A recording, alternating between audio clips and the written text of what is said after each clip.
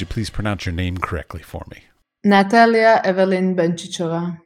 Now, do you go by Natalia Evelyn or just Evelyn? Because I've seen it differently on social media versus your website. I go with both, but for my work, I usually use just Evelyn. But I don't mind also using both. Depends. All right. Now, where are you from? Because you have the OVA that is Czech.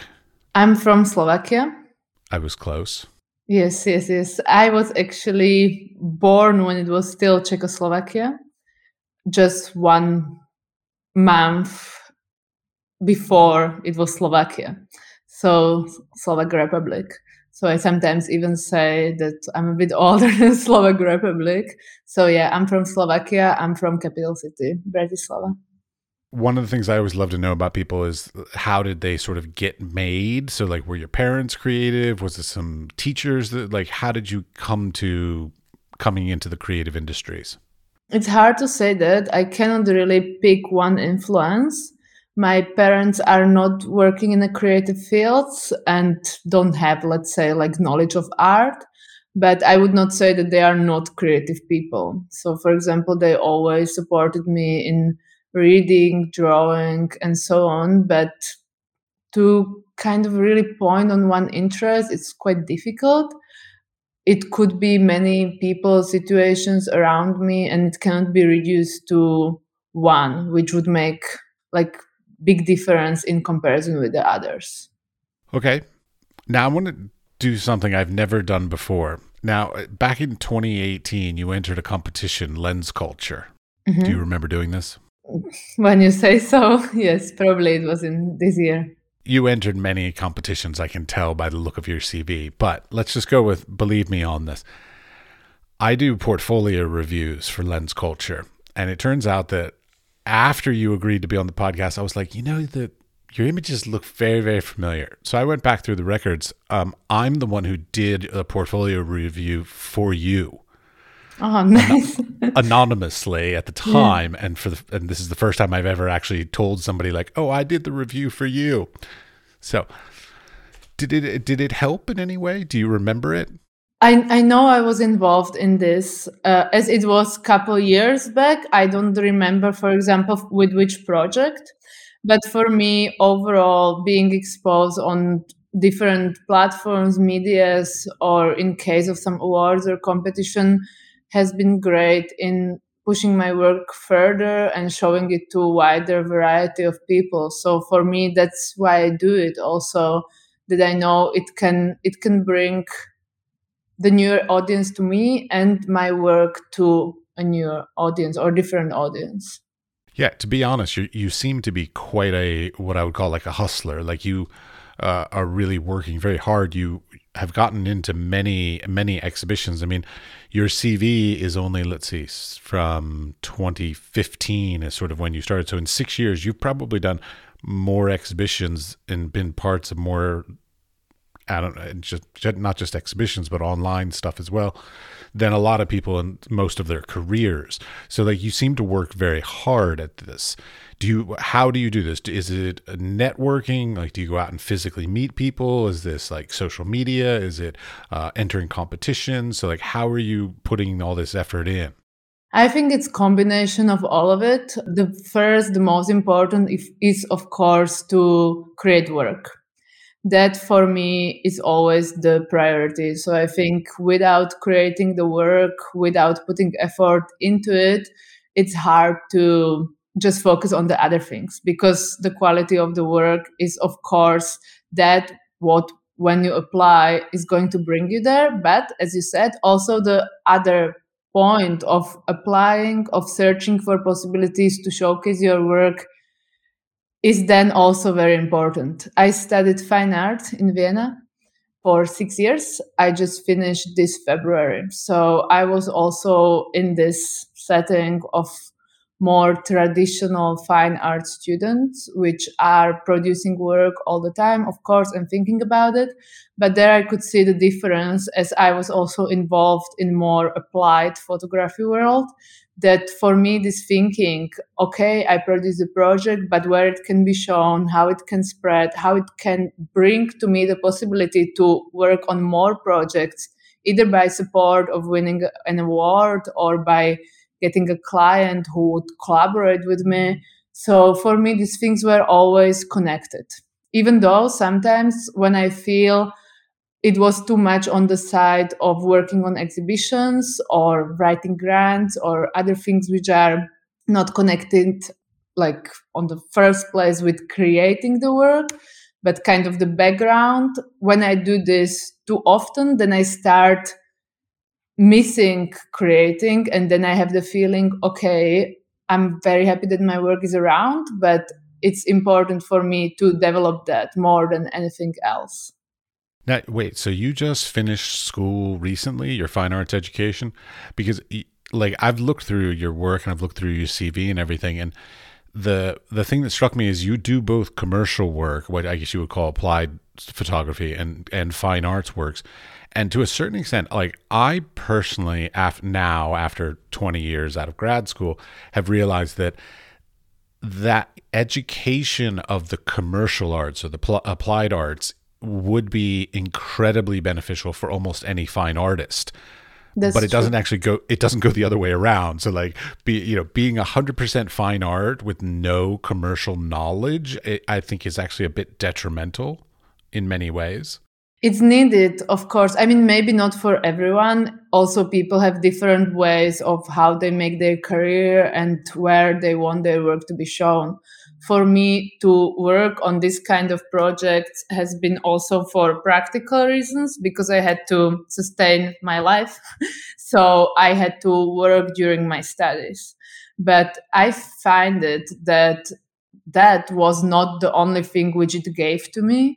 It actually gave me structure, how to work with other people, how to collaborate, also how to let go sometimes, even when you don't reach the level of the perfection how you imagine, because that almost never happens. And in this attitude of the applied or commercial, if you call it that way, can be also called that way, photography forces you to do that. And I have to admit, which I'm reflecting on only now, I'm realizing as I finished the university and as during my studies, I had to work on a projects which were not just personal project, not just mine, and where I had to do a couple of compromises, that I kind of missed the possibility to focus only on the artistic side, which many other students had, let's say the students who didn't have to work. But I think at the time it was really important for me, and that doesn't mean that I can't focus on it right now. I'm also thinking about studying further, but as you said, this is also very important knowledge, which you have to, not have to, but which you can, should, I don't want to like force anyone into it, gets to you, because even if you're an artist, you have to deal with people, you have to know what your work is worth, you have to know how to organize things. And for me, this, my working practice, not my studying practice, was really beneficial in this. But I often met with this opinion as I attended the department of classical fine art. There is also design department with applied photography, which was not there when I applied for my university. I often met with this opinion that art and everything else is very separated from each other. I don't know how to really call this everything else, because I don't want to call it commerce, because not every job which is collaborative, which is editorial, or where we are working with institution is necessarily a commerce. And I was always kind of trying to connect these two things, because I always saw, even as a child, as I didn't had access to art institutions or art education, when I applied for university, it was something totally new for me. I often had a feeling that art world in itself, it's quite elitarian, or that it's kind of not accessible for everyone. You don't say. Or it seems so, like, for example, in Slovakia, I think most of the population don't go to galleries or are not so familiar with this. And when I started to study art, before I was accepted for the university, it was also not on the first time. I really felt, wow, this is this world which is so far from me. I don't know if I ever get a chance, or I don't know if I understand it. But once you are there and you see, okay, maybe it's more the position where it's putting itself, which is making it look that way. And for me, it's been always a goal to make something which is accessible. In that, I also saw a chance in this, what I called applied or commission work, which is not necessarily always in the gallery, which is, for example, in a public space, or is spreading to the public through magazines, platforms, and is not so close between walls or between some very high language. And for me, I see my role in what I'm doing there, like to work in different layers to create something which is interesting for people, but which also allows them to dive deeper into it if they want. And if they don't, still it can be valuable. Oh, yeah. The arts world is very elitist in many ways. And there are many places in the world that people don't have access to art education or museums or any form of galleries. I mean, we're very privileged in America and Europe and these kinds of places to have at least access to these things, much less taking advantage of it. Yeah, and we are very privileged, for example, in Germany or in Austria, also in Slovakia, but I went to study to Austria, that I didn't have to pay for this education, which I guess it's much more difficult in US or Great Britain. Fuck you. I'm so envious of that. I really wish I had known about that when I was younger and taken advantage of that. I'm still paying off student loans to this day. I'm 20 years out. So. Yeah, I'm very thankful for this. I wanted to study outside of Slovakia, and sometimes people ask me why I chose study in Vienna. And it was not that it would be my preferred choice out of everything, but also this, that I can study and don't have to take the loan or don't have to work 2 side jobs to do that, because I would have to otherwise. That was great privilege to just attend all these courses with the people who have much bigger knowledge and learn from them. Well, you mentioned like being right now you're a full-time photographer, and that when you were in school you had to work other jobs. Now, I mean, are you at this point full-time photography and that's your only job? I would say I was actually working in photography more during my studies because it was my main focus, and I was really focusing more on commission jobs. Now I'm kind of keeping it in balance, so I still like to do commission jobs, but as I can afford it right now, only the ones which are interesting for me. I was also in the period when I just did everything, just for you to understand. Now I'm maybe a bit more selective with my time and with the projects where I know, okay, I have something to contribute, or this is something where I can count with more collaborative practice. In the same time, I'm trying to work on my own projects or like personal projects, which are often collaborations, and these are more long-term projects. So I would not say that I'm photographer full time. Also, not photography is not only thing I'm doing and only thing I'm focusing on. So it's still part of what I'm doing, but I don't like to define myself with it too much. What else do you do? I work on other things. For example, I collaborate a lot on the pieces which are mostly done in 3D or in virtual reality, on audiovisual performances, and sometimes they are not photographic at all. Okay, but you're a full-time artist, let's say. So one way or another, like all of the different projects you're working on are sort of artistic in their merit and their style. Yeah, visual creative full time. Okay, so that's the term you want, visual creator? I was always kind of feeling really unsure to call myself artist. So when people ask, who are you or what are you doing? I would say visual creative, because it's true. I work mostly with visual, and I'm trying to be creative. Well, it just like that, those definitions that are put onto us or that we give to ourselves. Like there was an old tradition that said the term artist is only something that can be sort of bestowed upon you by somebody else. So you should Yeah. never call yourself an artist, but somebody else can call you an artist. But then also, like, I always hated being called a photographer because I think it's very limiting when people says, "Oh, you're a photographer," because most people, if I say, "Oh, I'm a photographer," they go, "Oh, you know what? I've got a wedding coming up. Will you shoot my wedding?" And I'm like, "No, fuck you. I will not shoot your wedding."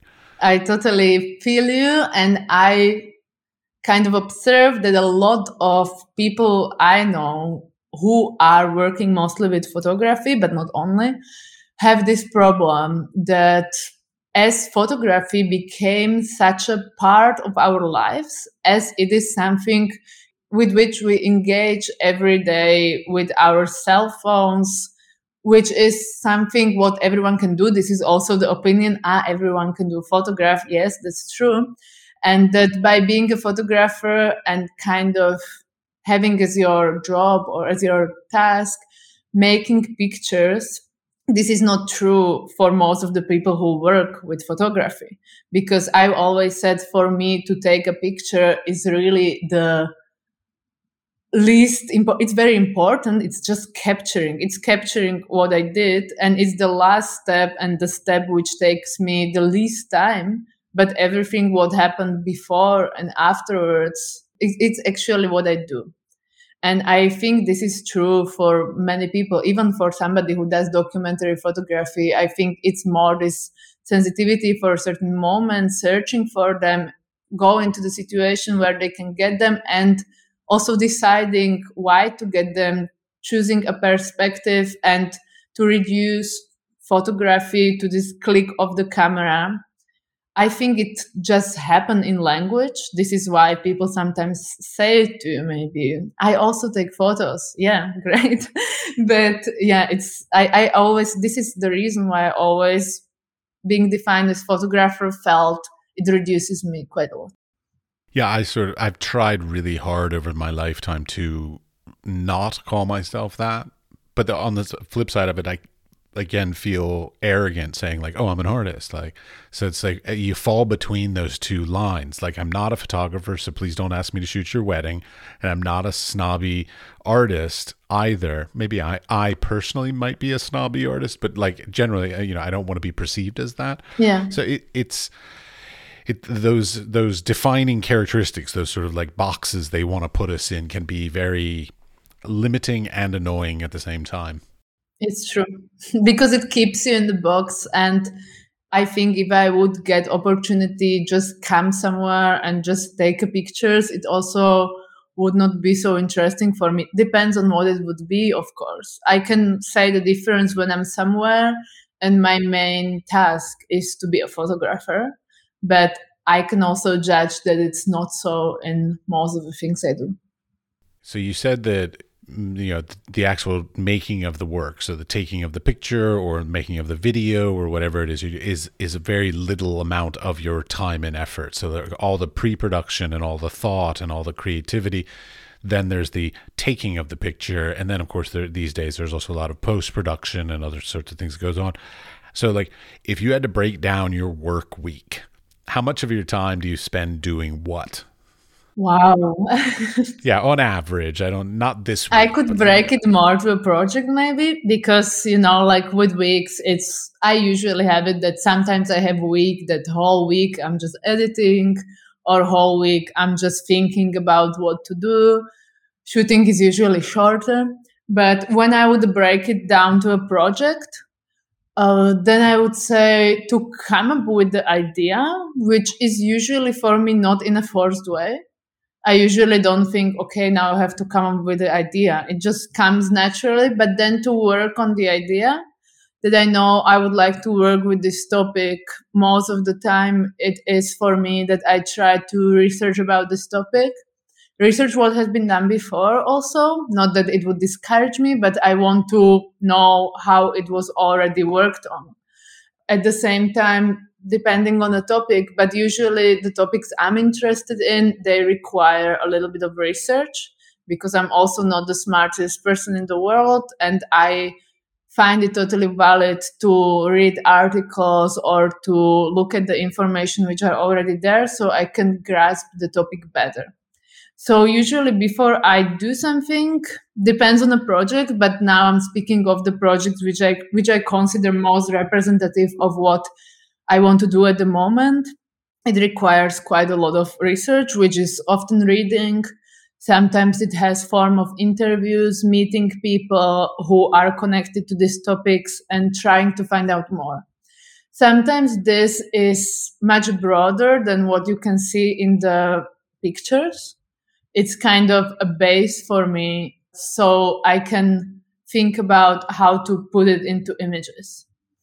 And then I try to think how to translate it there. So that's maybe the part with the pre-production when I'm searching for a place or I'm even deciding which medium to use. That's what I'm saying. Sometimes I'm photographing digital, sometimes I'm photographing analog, sometimes I'm not photographing at all, and we do everything in 3D or in VR. I'm trying to also think for the best way to grasp the idea for the project and for the understanding. And of course, all the things around searching the right people I would like to work with. With collaborators, I have kind of steady teams, so that's for me quite easy. But for example, if it requires to find models or actors, then I put quite a lot of effort into it. Not just how the person is looking, but if it's possible also to know the person a little bit, to know if they can relate to it, to search for a place where I can kind of feel it, and making sure that I create something or that we create something like a stage which is prepared. Don't take it as a literal stage, more like conceptual stage where I have idea where we are heading, but that I can allow myself there enough freedom to experiment. Also to the other people who are attending this event, that we know where we are heading, for that the understanding of what we are doing is important, and then we can kind of lose ourselves and go with the flow in the shoot, which often happens, and it's much better than everything you imagined. And then when it's done, I have to say the selection for me, it's very difficult and very long process. I'm experiencing it with the project which I was shooting this summer. And the photos I'm processing, I shot together in a couple hours. And I'm already selecting for like 2 months. That's, of course, in commissioned projects has to be much faster. So it also teaches you this, but if it's something my own, then it takes quite a long time. And I'm usually even editing during selection process, because when I'm looking at the picture a lot, it helps me also decide if it's good or not. And then editing process, which in my case is usually not so radical. I don't do a lot of edit. I do some edit, of course, which is more about colors and the mood, but I'm not doing this like painting on photography or some crazy Photoshop skills. So yeah, it's the whole package. And then, of course, as you mentioned, the last part, if this is not determined before doing it, where the project can be showcased, how it can be exhibited maybe, and so on. Okay, there's so many things that you've just said that I want to come back to, but let's start with just the one thing at a time. You brought up 3D shooting and VR. Mm-hmm. How do you, I understand the logistics of it as far as like technically doing it, but like, how do you find clients these days? Or are they for clients or are they for your personal art? This is mostly for my personal work. With 3D, I think it's possible. I'm proposing this. With VR, it's still very difficult. So this is personal works. Yeah, I was going to say, I could imagine there are a very limited amount of course. clients that are interested in that. But okay, so do you own your own equipment? Because this is a little pet peeve of mine in the entire industry is like how expensive all the equipment is. Like me, I don't even own any equipment for photography anymore. I just rent it when I need it. So like when it comes to like VR and 3D and then of course even I know you've done work with like Hasselblad and things like this. So like, do you own all of your equipment or do you rent it? Like, how do you sort of deal with the finances of just keeping up with the technologies? With photography equipment, I own it. I won Hasselblad Masters Award, so I won camera. Congratulations. That was very good. That's also like one of the reasons to apply for things because I'm using this camera also now. So a camera equipment I own. I'm also not such an equipment person, to be honest. I have just two lenses, fixed lenses, which are also like making me decide, okay, is it wide angle or not? I don't have like too many choices. Then I have analog Hasselblad camera, which I bought secondhand, and I'm mostly using just one lens because I'm traveling with it and so on. So I don't want to have the whole package.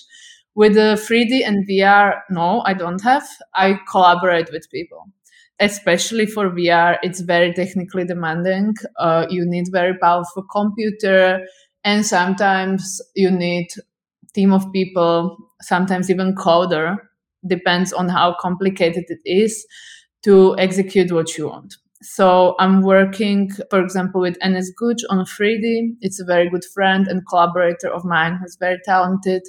And then with Iconospace, which are also my friends here in Berlin on VR.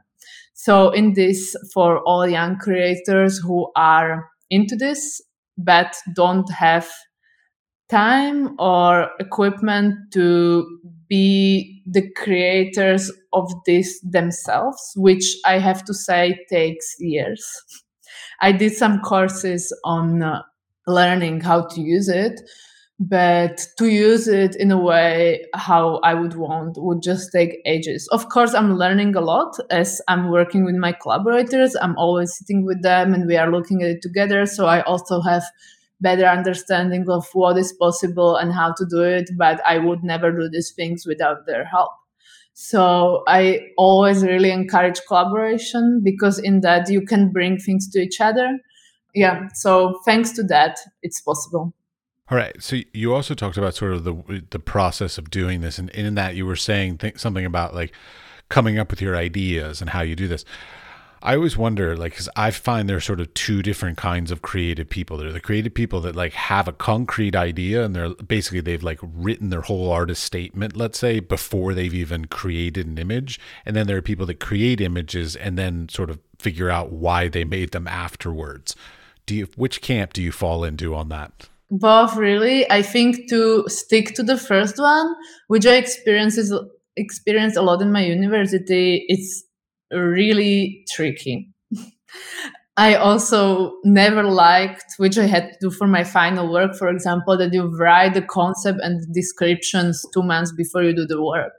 That's for me very difficult because it's exactly that you put yourself in a box that this has to be the result and you kind of give up the process or like the new things which can come in a process. So I would say I'm more towards the second one. But as I said, I know where I'm heading, what's the topic, but usually I don't have images or scenes prepared. It happens for me in the process.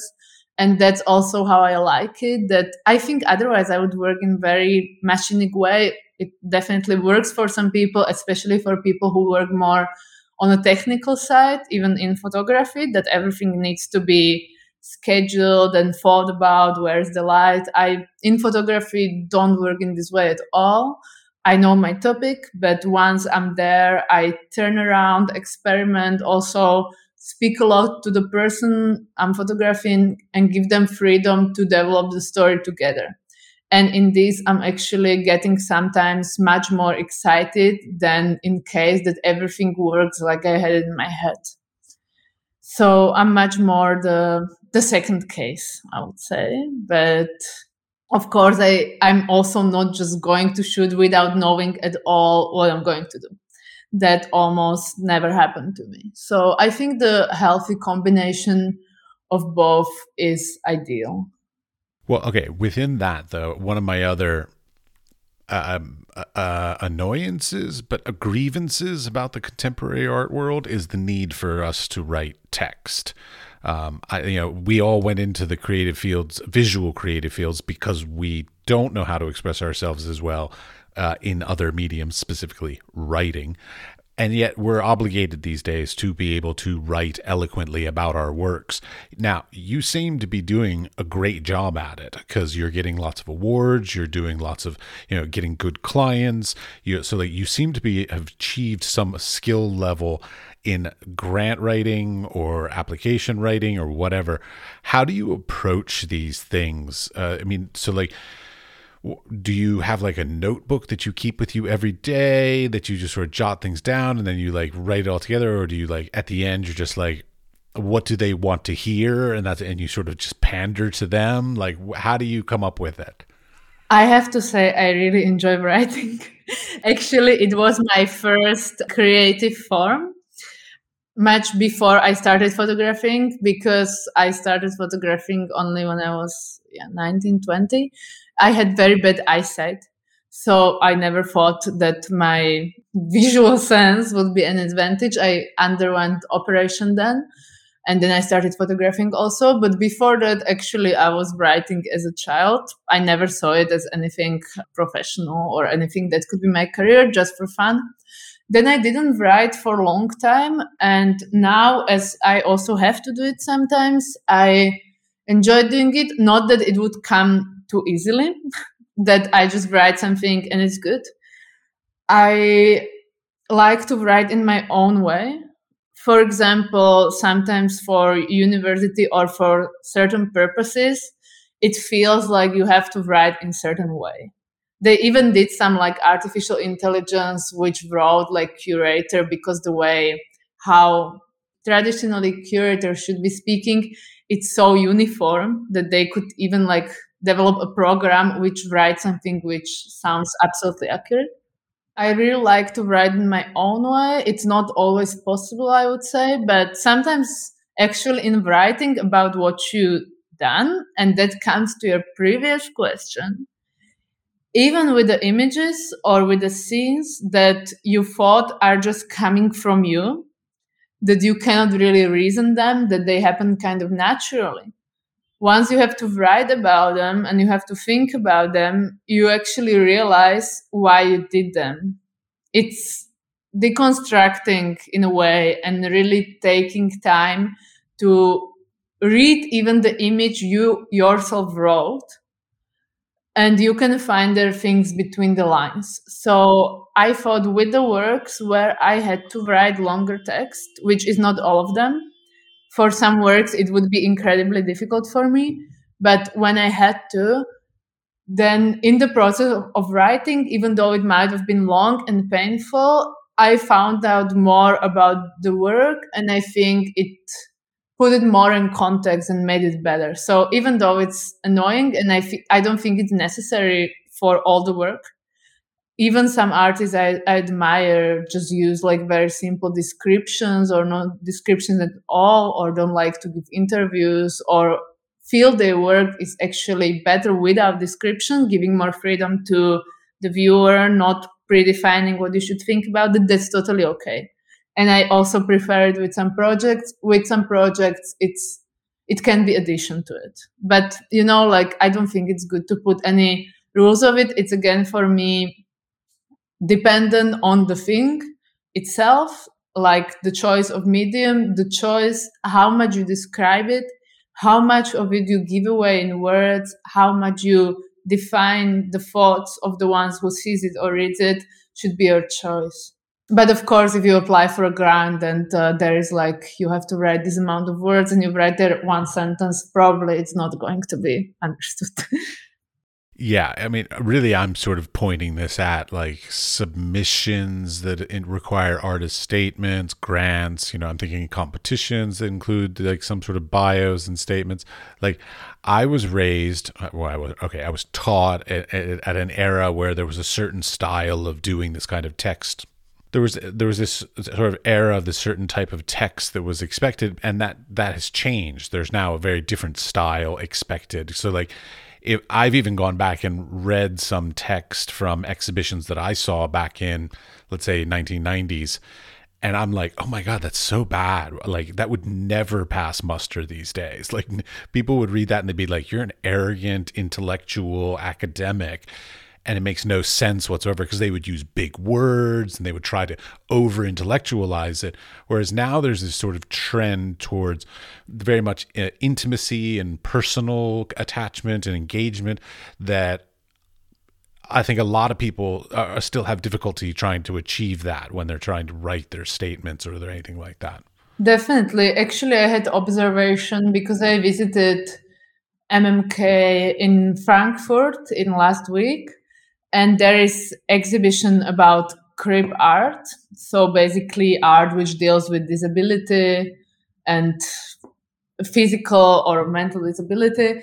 And their whole text on the website had this option to translate it to simple language. So it's for people who cannot or don't want to read this complicated language. And I put this choice. And it was amazing how this complicated text was broken down to something completely understandable. And then I thought it would be great if everything has this option. Because suddenly, even though I don't have any disability with reading, I could just understand it so on point and so better. You know, like, I totally agree that some text has its poetic value, but with most of, let's say, professional text, it's hardly understandable. I was, for example, doing this collaboration with scientists in Austria, and I was supposed to translate their research into picture. So I read their research, and which was in English, and I read it and I had to write them like, sorry, I cannot understand it. Like, I cannot understand even single sentences. Can you please explain to me? And they were like, of course, it's so normal that you cannot understand it. This is our scientific language, which we can understand between each other. And then they broke down their concept to something which I could get. And I could get what the research is about, but the language was limiting for me. And in this, I actually really love picture making, because picture is a universal language. Of course, we have different ways to interpret it based on our culture, background, and so on. But it doesn't have this limitation of words and of different languages. So in this, it can actually be accessible to more people. Indeed. I mean, there's this horrible separation of the academics and in institutional and even granting. I mean, like, see, my pet, I'm going to, this is all about my pet peeves, but like, my problem is also like there's a different vernacular even from region to region. So like, I tried to find some grants at one point for mobility grants. You know these, right? So like travel kind of things.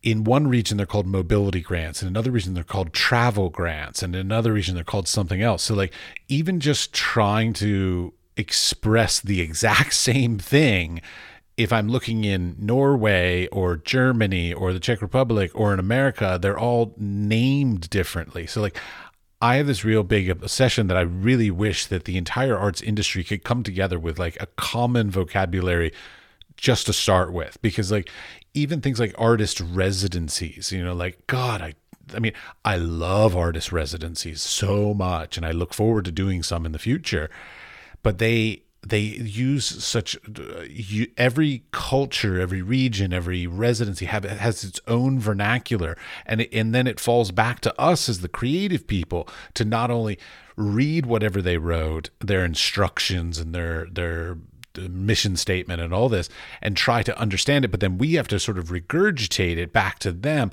and that is so tedious and time consuming and difficult, and I just hate that part of the process so much.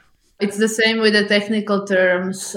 In photography, I think it's not so radical, but for example, when I hear my collaborators Joris and Enes speak together, sometimes I feel like I cannot understand what you are telling, because they are really speaking in the technical terms of VR and 3D, which I would say, okay, move it this way, but there is a term for it actually, which of course they always then say to me what it is. But when you just hear like them speaking to each other, you almost feel that you are totally foreign to it.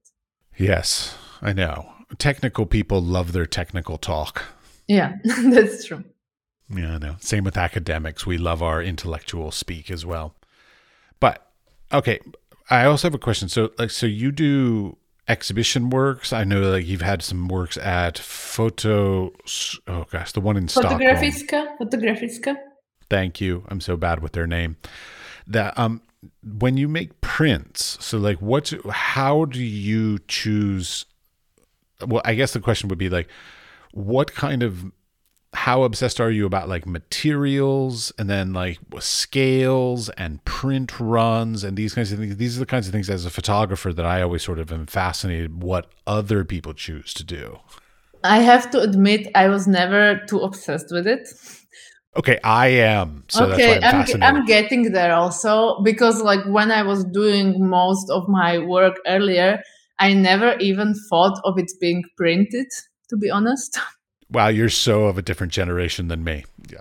Exactly. And also, like things which happened to me, which I'm very thankful for, that I would have some work in a gallery or something. When I was starting in the first years, I was never really thinking this can happen or that somebody would buy my work as a print.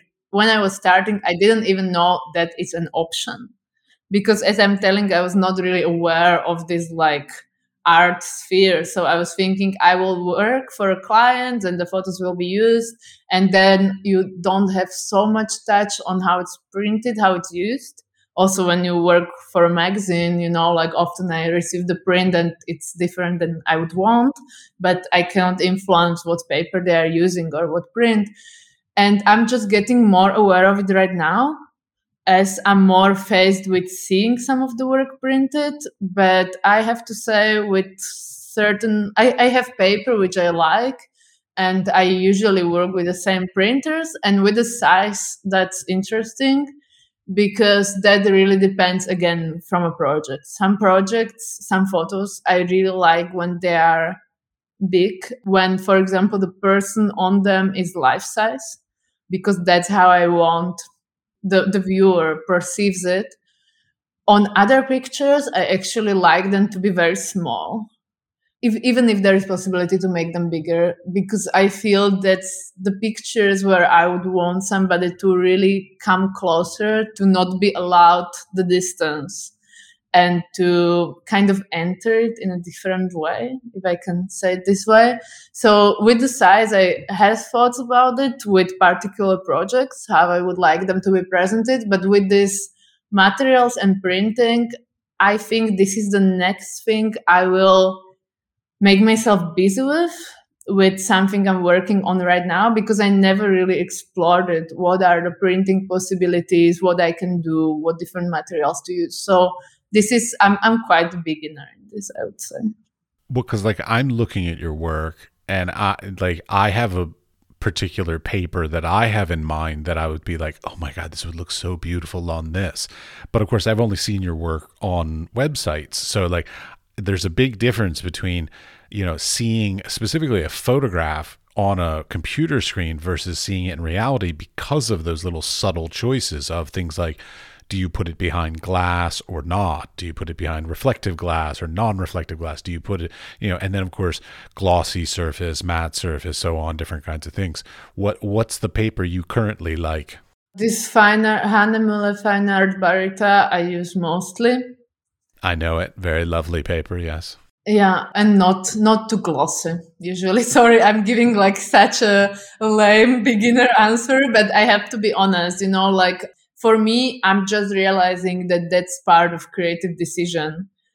When I was starting, even like up till not very long time ago, I was not in charge of deciding or like making a choice. So it was more like, I'm happy that something is printed. I love it how you say like, when I started 6 years ago. Yeah. Come on. No, but like, let's say I started exhibiting properly like 3 years ago. So I still consider myself, I really take advice of people who are experts in this, but of course I'm also trying to learn and trying to ask. I don't want to be this person who doesn't know anything and just rely on others, even though I really love to work with others, but I also don't want to just be there like, okay, it's not in my interest. I would recommend Epson hot press or cold press paper. They are stunning as well. Absolutely gorgeous. I mean, don't get me wrong. Hammermühle, the paper you use, beautiful paper. I like that Epson, specifically the hot press and the cold press. Like, oh, so beautiful. Okay, I will definitely check it out. But you're in Germany, so I'm sure Hammermühle is much easier to get than Epson. I will check it out. Thank you for advice. I think with your work, because of the minimalist quality to it, the hot press probably will be the most sort of expressive. It's beautiful saturation of colors. I absolutely love that paper, but I obsess about these kinds of stupid things. That's good. We have to share our knowledge and share our advices. That's one of my biggest beliefs, that I'm not this kind of person who keeps things for myself. I really like to exchange with others, and that's also the reason why I sometimes get a lot back, or not even back. It's not like exchange process. It's just doing it without expecting it has to be returned. But I have to say, I'm thankful to a lot of people for advices and for tips and all of these things. And I also want to give it back or just give it. Well, it seems like I mean, it sounds bad, like a trend, but it seems like the direction that the medium is sort of going. Like back in the day, a photographer would often like sit back in their studio and smoke cigarettes and just, drink wine and whatever. But like these days, it seems like there's a lot more collectives, a lot more collaboration, a lot more of these kinds of sharing than there was even 30 years ago when I started out, because I remember at times, like literally I'd be like saying to somebody like, hey, how did you do this? And they'd be like, I'm not going to tell you. Wow. And I'm just like, are you fucking kidding me? Like, even if you told me every single thing that you did, I will never make something just like you. So definitely. I think this exists also now with some people. I respect it, but it's not my way. Oh, yeah, wait, I got a question about that. So I have this opinion. It's totally my personal opinion from my own experiences, primarily in America, just to clarify this as well. I find that most male photographers are very catty and short and competitive and this kind of stuff. Is that true in Europe and specifically also with women photographers? It depends on the person. In my case, it's been always a lot of people willing to help and to advise. Also, that I would like to your totally first question. In Slovakia, there have been a couple of people who really helped me when I was starting. I didn't have money for a studio, so I was like assisting there sometimes. I could shoot there. So I myself experienced a lot of support. And I think it goes both ways, like when people feel that you are also open and not like that, then they also don't have the reason to keep things so tight. I'm also not a person that I would ask somebody like, what are you working on, and go home and do it. It's maybe when person is in the crowd or in mindset that they feel, okay, I cannot trust anyone, or like people around me are, I don't know how you say it in English, like without backbone. We say it in Slovakia. That works, yeah. Spineless. Spineless. Then they maybe have to feel like this, but I don't know. Like also, for example, where I live in Berlin, it's pretty open and I don't feel so much competition. I mean, competition in general is not a bad thing.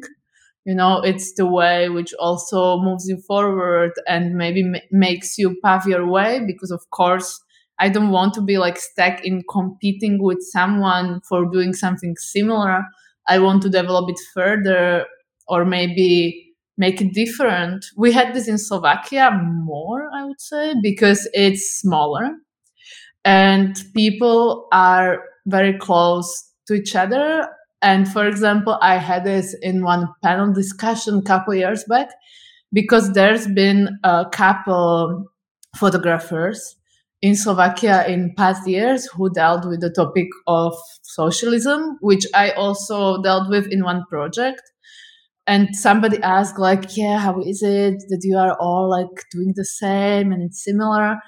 And I was kind of annoyed, not annoyed with this question. I actually found it really good. I was happy I could answer it because my opinion was, yes, we are all taking from the same aesthetics, which is relevant to this topic. We are all coming from the same country where this is everywhere around us in architecture, in society. And the fact that couple people from one generation are taking one topic and doing something with it shows something much bigger, that they are copying each other, because I don't think also they are.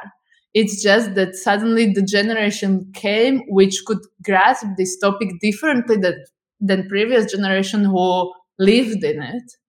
And that at this time point, something happened with years or maybe distance or change, that this could be shown in some different way. So I thought, or I said that, yeah, I'd rather see it as some thought movement or like aesthetical movement, not just as something like between people. So yeah, I'm not too much stuck on this. Yeah, I mean, when I was an undergraduate, I had this guy, Chris, and he and I were sort of competing against each other. But I mean, we had other people in our classes, but like he and I were like, we were always competing. And I, like at the time, of course, it annoyed the fuck out of me. But in hindsight, looking back on it, I'm like, that was some of the most exciting times because by having that person, I mean, his work was completely different than mine, but we were always trying to push each other to do better. It's great. So like competition is great, but as long as it stays in that sort of friendly pushing way instead of like a catty talking behind each other's back kind of way. Definitely, like if it's in the form of motivation and challenging each other, I don't see anything wrong about it. If it's for the person really something which is stopping them or like causing some form of hate, I don't think that will move you anywhere. Like it's also how you take it. Well, my concern right now, though, I mean, especially like with the next generation of people coming up, like when I was young, my competition or the people I was even aware of, let's say, was a limited amount of people, because like I'm talking pre-internet time. So like I only knew of whatever artists were in bookstores or in exhibitions in my region kind of thing. But now your potential competition or your potential inspirations or things that could influence you or whatever is the world. Like, between social media, websites, like virtual galleries and all this kind of stuff, like there are so many things that could influence you both positively and negatively that sometimes I'm like, how do people still make work? Because like if you paid attention to all that, it could just crush your spirits. It's true, but it is a fact. There is no way to stop it. I'm also not against it. I find it really kind of democratic that, like so many people can have their work exposed, which I think was really different back in the days. Also, my first pictures got known through internet, through Facebook back in the days, I think. All of them were deleted later because they contain nudity. But it was on Facebook when my work started spreading, and I didn't really expect it also. So it was not a really traditional way, for example, that you study and somebody finds you there, which also can be the case, or that you work. I think internet made it easier that the connection, the contacts are maybe less important, even though it's still important when you continue in your career. But, this first possibility to get your work out there, it's much easier, but it also makes it much more difficult to make it extraordinary because there is so much so many wonderful works out there every day. And it's also really easy to be lost in this amount of images. So I think persistency and kind of continuing in producing work which is meaningful is really the way. Like it's not enough to make like one image which is internet hit. And also I don't want to just be some internet hit. And I think I had it also that when I was younger and I started to do first things which were internet hit, but today it's the work I don't see so highly, let's say, because for my criteria right now, it was more like shocking and visual, which is enough for that.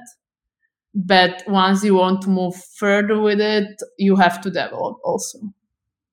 Yeah, and that evolution that we all have to go through as artists is always hard, especially like when you get, let's say, good responses from certain works. It's like, to a certain extent, you kind of want to continue to do the work that people are appreciating, but in the same respect, you personally want to say, but I'm more than that. I have more ideas than this, or more skills or techniques or whatever than that thing, or conceptual ideas. Like I'm more than that one thing that became famous. Like sometimes I feel bad for some of the artists that sort of get pigeonholed into like one thing that they're known for. But on the other hand, if they're making a good living and they're happy making it, more power to them. Yeah, I also feel same. I don't judge it. But again, it's not way for me, like to do one thing which works and just keep repeating it. It could be really good to sell. It could be also good for having feedback because already, okay, people like this. But for me, it's the interest in new projects, in new techniques, in new approaches, which drives me. So for me, this would not be enough maybe to continue doing it forever. I think I did too little of serial work, I would say, that I stick with some topic for long enough. Especially in the past, I would like do a project of couple pictures and then be immediately interested in another idea and jump on it with this like new excitement, which now I'm trying to challenge myself a little bit in it with something I'm working on currently right now to get more seriality in understanding the topic better. But again, I don't think there's any rule or any way how to do it good.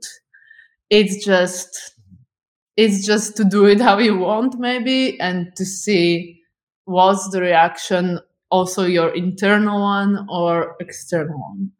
Well, again, like when I was young, I keep saying that and I feel so stupid, like I haven't matured since my youth. But in my training, and even as a professor, when I'm talking to my students, the tradition says like when you're a photographer, you work in a series, like so you do a whole portfolio. And tradition said that it was like 13 to 15 images made a good portfolio. But of course, then on the other hand, these days, it's very much about like single image, so like social media likes a single image. You make one beautiful photo and people are like, oh my God, they're amazing. And they don't care about the other 13 or 14 photos that you made for that series. So like, is that idea of like 13 to 15 images for a quote unquote series still a thing? So like I'm sort of asking you. I have no idea. Like for me it's about like, because for example I did some projects which had big reaction and I did 6 pictures and then people were like, why are you not doing more of it? And I was like, I don't have nothing else to tell there, like for me it's in something else, you need more images to tell what you want to tell, or it's about like portraiture and you want there like certain variety, or like to show that it's not just that, it's also that and that. So actually, I don't know what's the standard in this. Well, that's the thing is like, I think there used to be a standard and I think that standard is no longer a standard. So like that, I think that's gone away, which to me, I wish it had gone away earlier because there are lots of series of works that I had I could make 5 or 6 magnificent images, but I couldn't make 13. And so like, I never presented that like series of 6 because at the time it wasn't acceptable, but now it would be acceptable.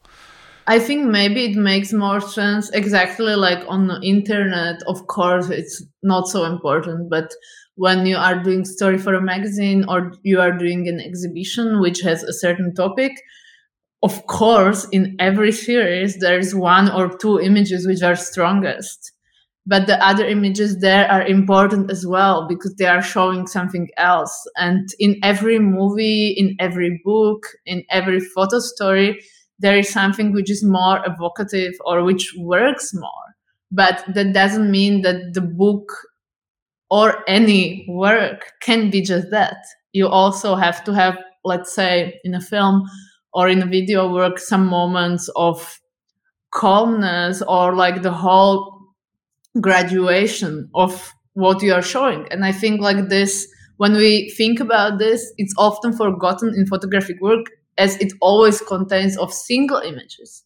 But when you look at the series, the way how you take the viewer when you have this possibility, so it's in the magazine or it's in the exhibition or maybe even on a platform, but it's a little bit more difficult, that it's more a journey than just like single shots. And I really like this idea. This is also why I started to work with VR, for example, because I did it with a project which was photographic project, but I was supposed to show it later, 2 years after I did a photographic project, and my opinion on the topic I was working with changed.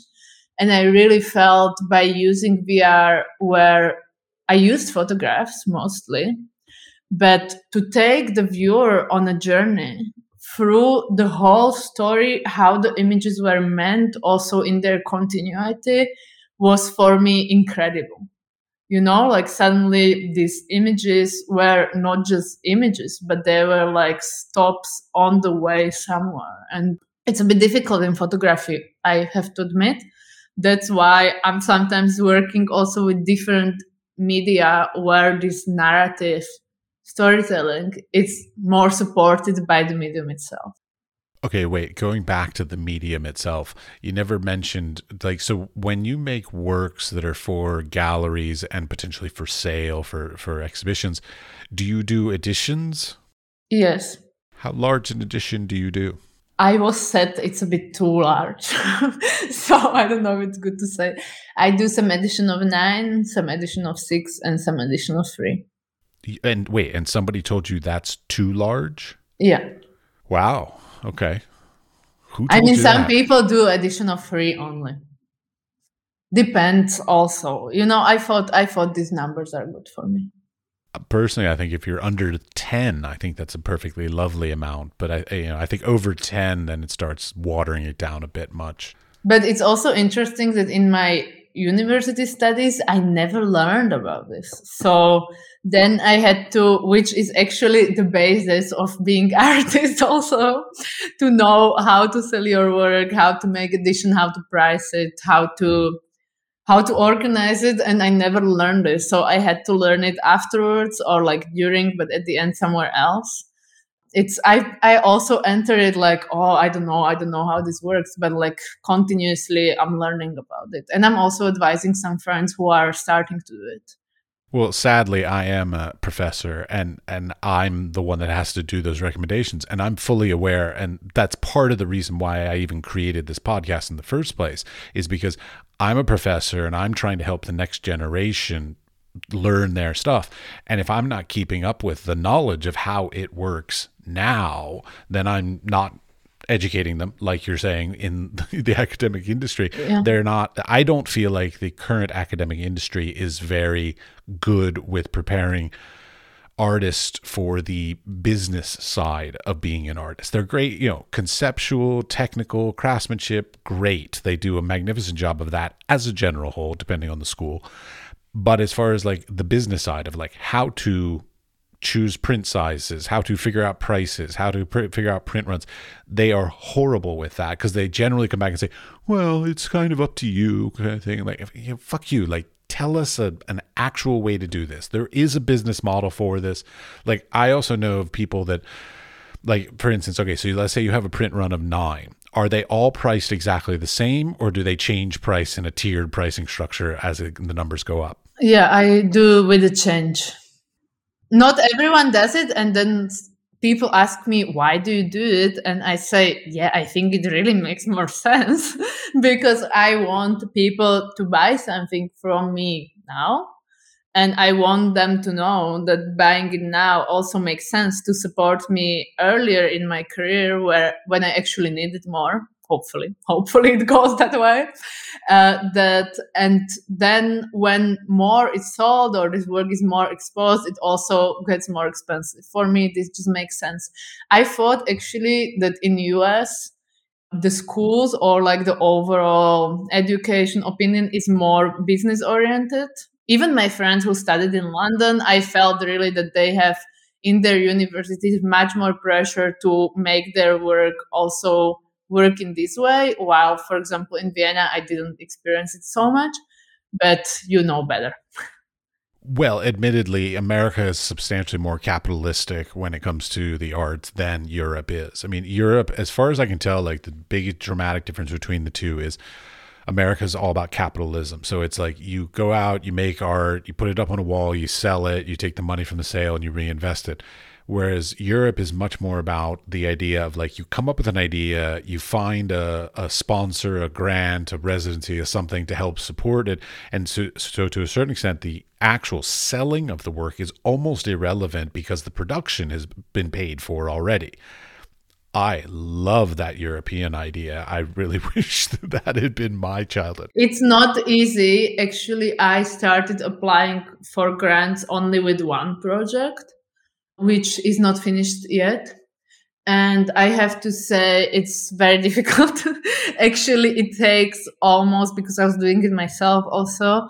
And exactly, if you don't like writing, then it's very challenging and it takes so much time that if I would maybe do a job in this time, I could finance it myself.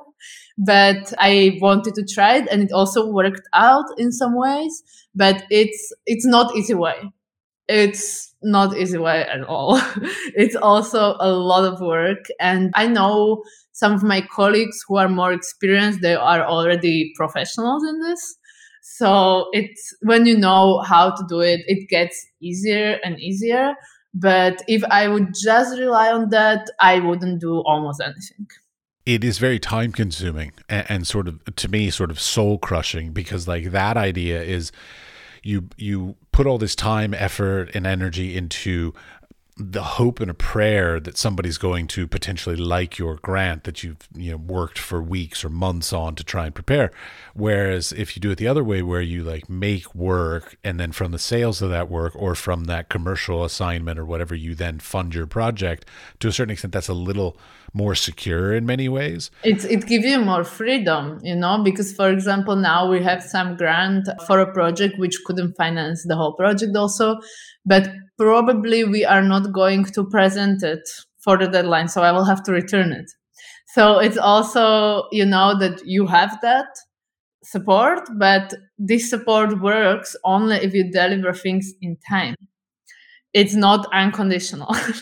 So it also puts different pressure on you.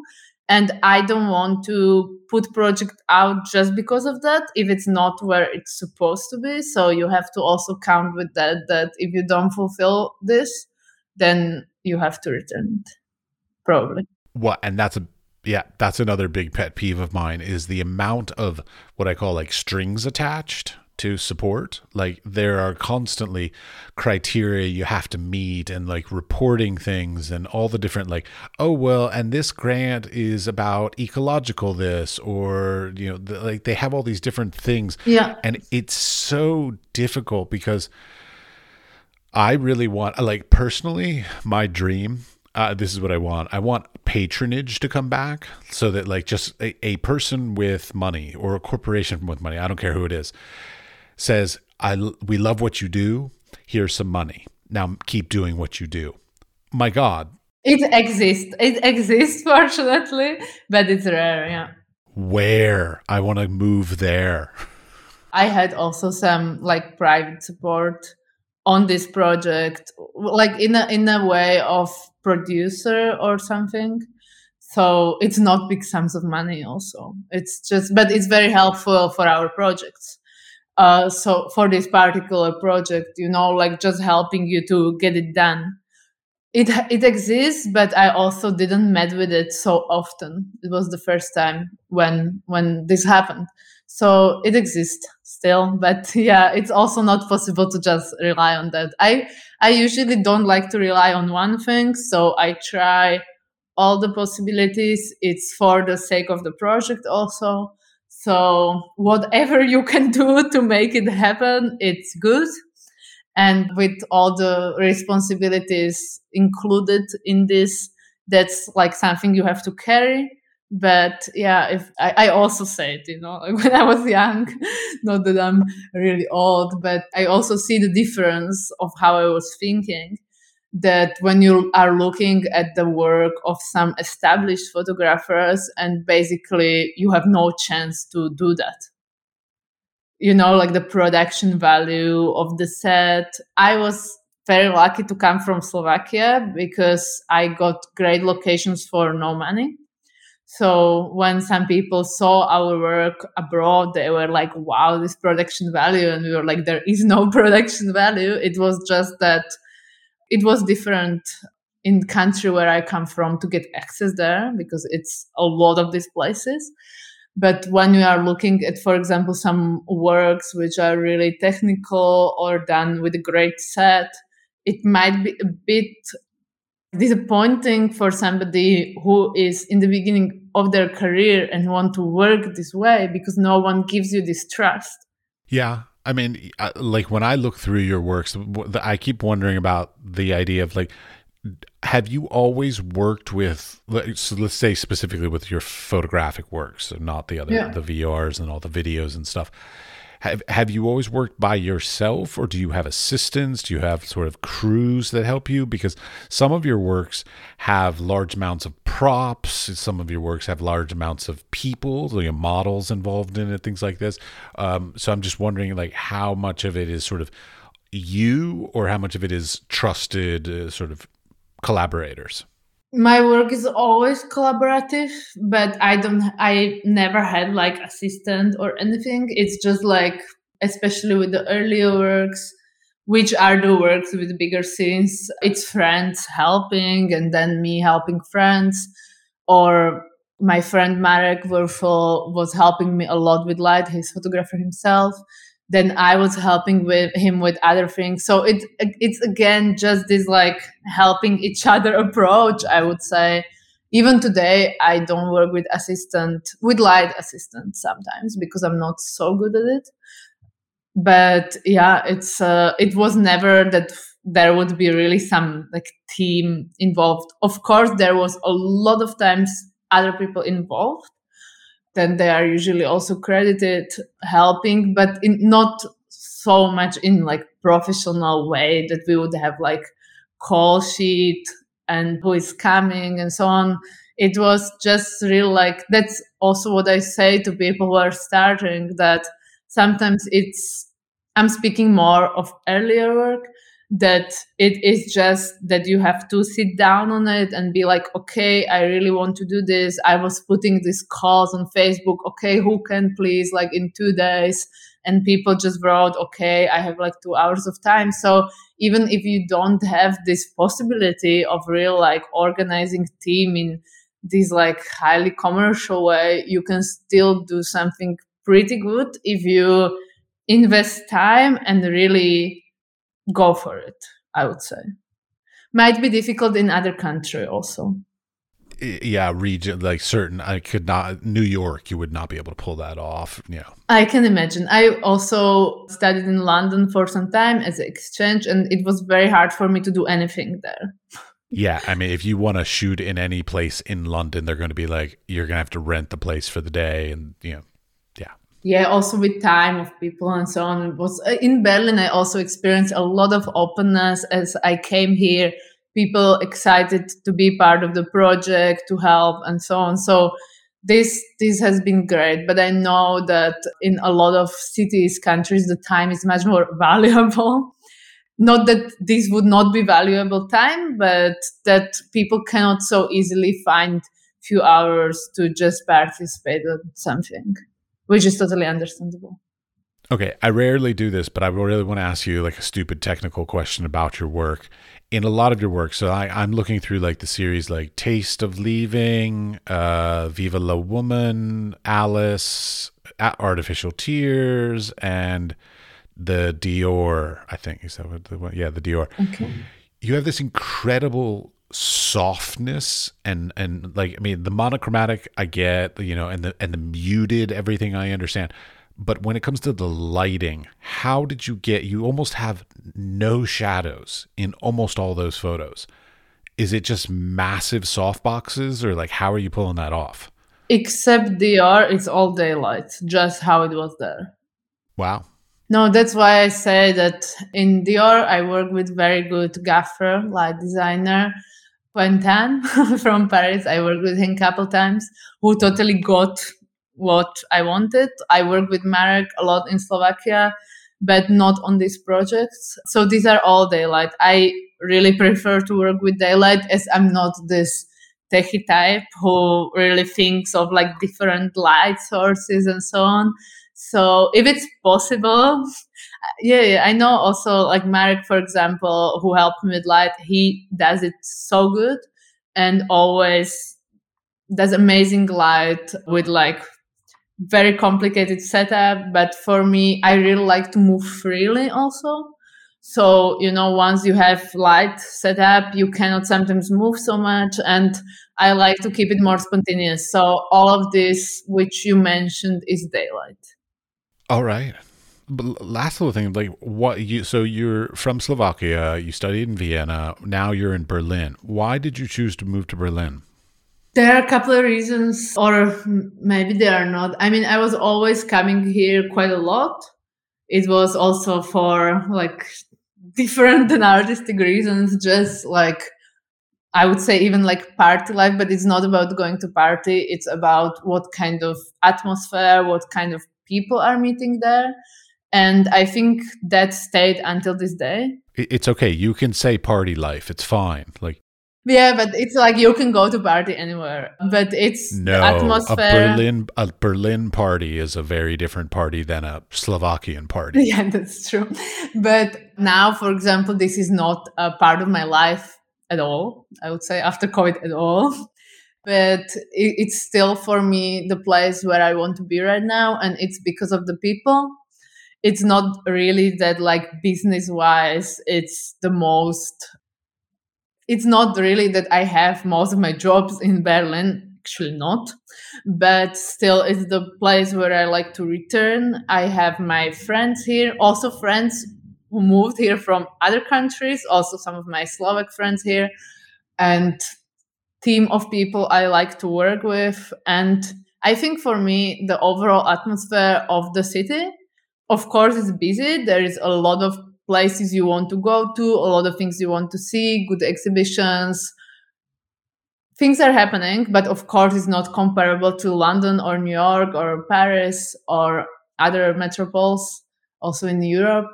But, or maybe these I named. But I think the quality of life and the pace that at the same time it's also more chilled, like people have time to just meet and exchange. People don't have to work two jobs to live here. It's much more affordable still. So I don't want to say that's the reason. I think that attracts a certain kind of people who are creative and who wants to live freely, and also certain openness, like openness in your mind. Like for example, in Slovakia, in my age, there is more like tradition that you should be already married. I'm not saying that this is how my friends are living or that how people are living, but I think people in Berlin are a little bit also extending their youth in a certain way. And that's also something I like, that sometimes you go somewhere, you meet people of different age groups, and most importantly, of different backgrounds, different nationalities.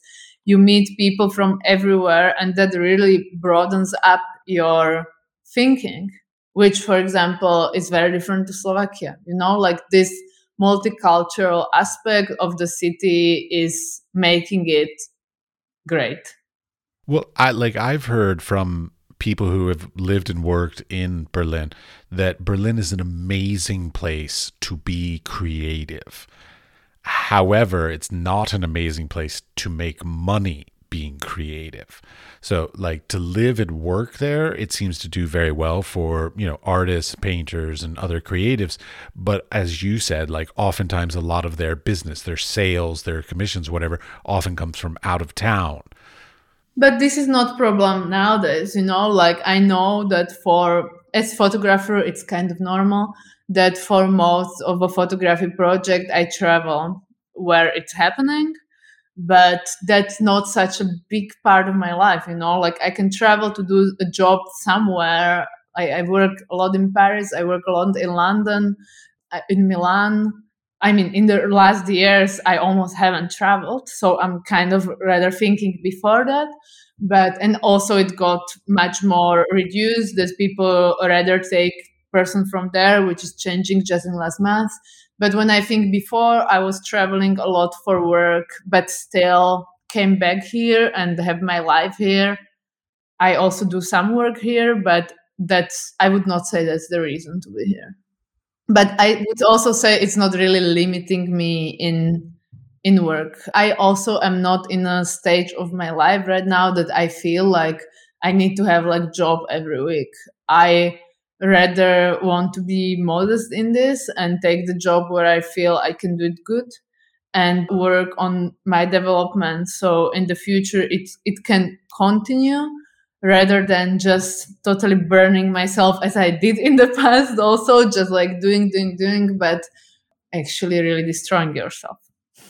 So, All right, I've got one last question and then we'll wrap this up. You have a thing on your website and it's just called Work in Progress. And it's a very large woman with, or I shouldn't say woman, it's a figure with scaffolding. And because I'm only seeing it online, I'm not quite sure how that's supposed to manifest. Is this a VR thing? Is this a video thing? Is this an installation, a sculpture, a photograph? Like what's the outcome of that work that I'm not getting from your website? Yeah. No, I love this question because this is exactly how I really like the outcome to be. Even with photographs, that people are not sure if it's photograph or painting or render. This is a 3D render, which is made to look realistic. So it's a photograph, it's an image, it's not a photograph, which is rendered in 3D of the scene, which is built in 3D in collaboration with Enes Guc again for Barbara Tum Gallery in Berlin. So we were invited to do a virtual exhibition there, and we modeled the whole gallery and put their 3D scan and built basically the whole exhibition almost as if it would be there. And this is for Project New Viewings, which the gallery is doing. Thanks to Enes, also we could do it really in the way which looks realistic. And it was also really funny because once we released it and then the photograph was also shown there, a couple of photographs, because you can do a lot of photographs from the scene. It's a real scene, like in theater. And you just move there with the camera. And then people visited it and they actually thought this is really there. So they were like, wow, I have to visit. This is amazing. So this was kind of funny and nice. And then we were thinking with Barbara to actually do it there somehow because there was such a like enthusiasm about it. So this is a 3D render. Okay, that makes much more sense. Thank you. This has been absolutely lovely. Thank you very much for taking the time. Thank you. It was a pleasure. And that's it. Okay, thank you. And thank you for listening, whoever is listening.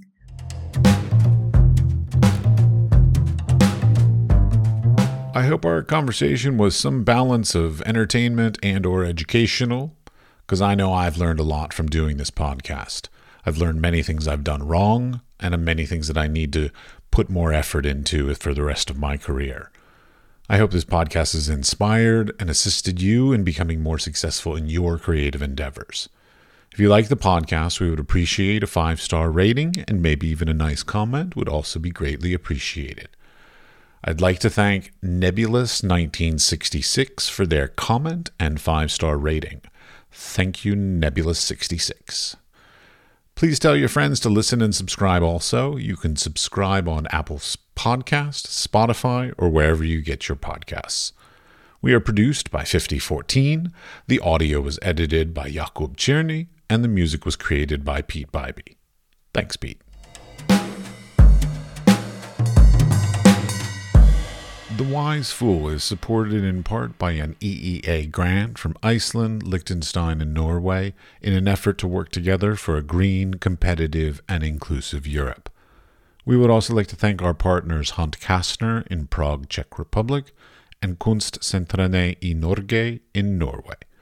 Links to EEA grants, our partner organizations, are all available in the show notes, or you can find more information about the podcast on Instagram at TheWiseFoolPod, or on our website, which is simply wisefoolpod.com.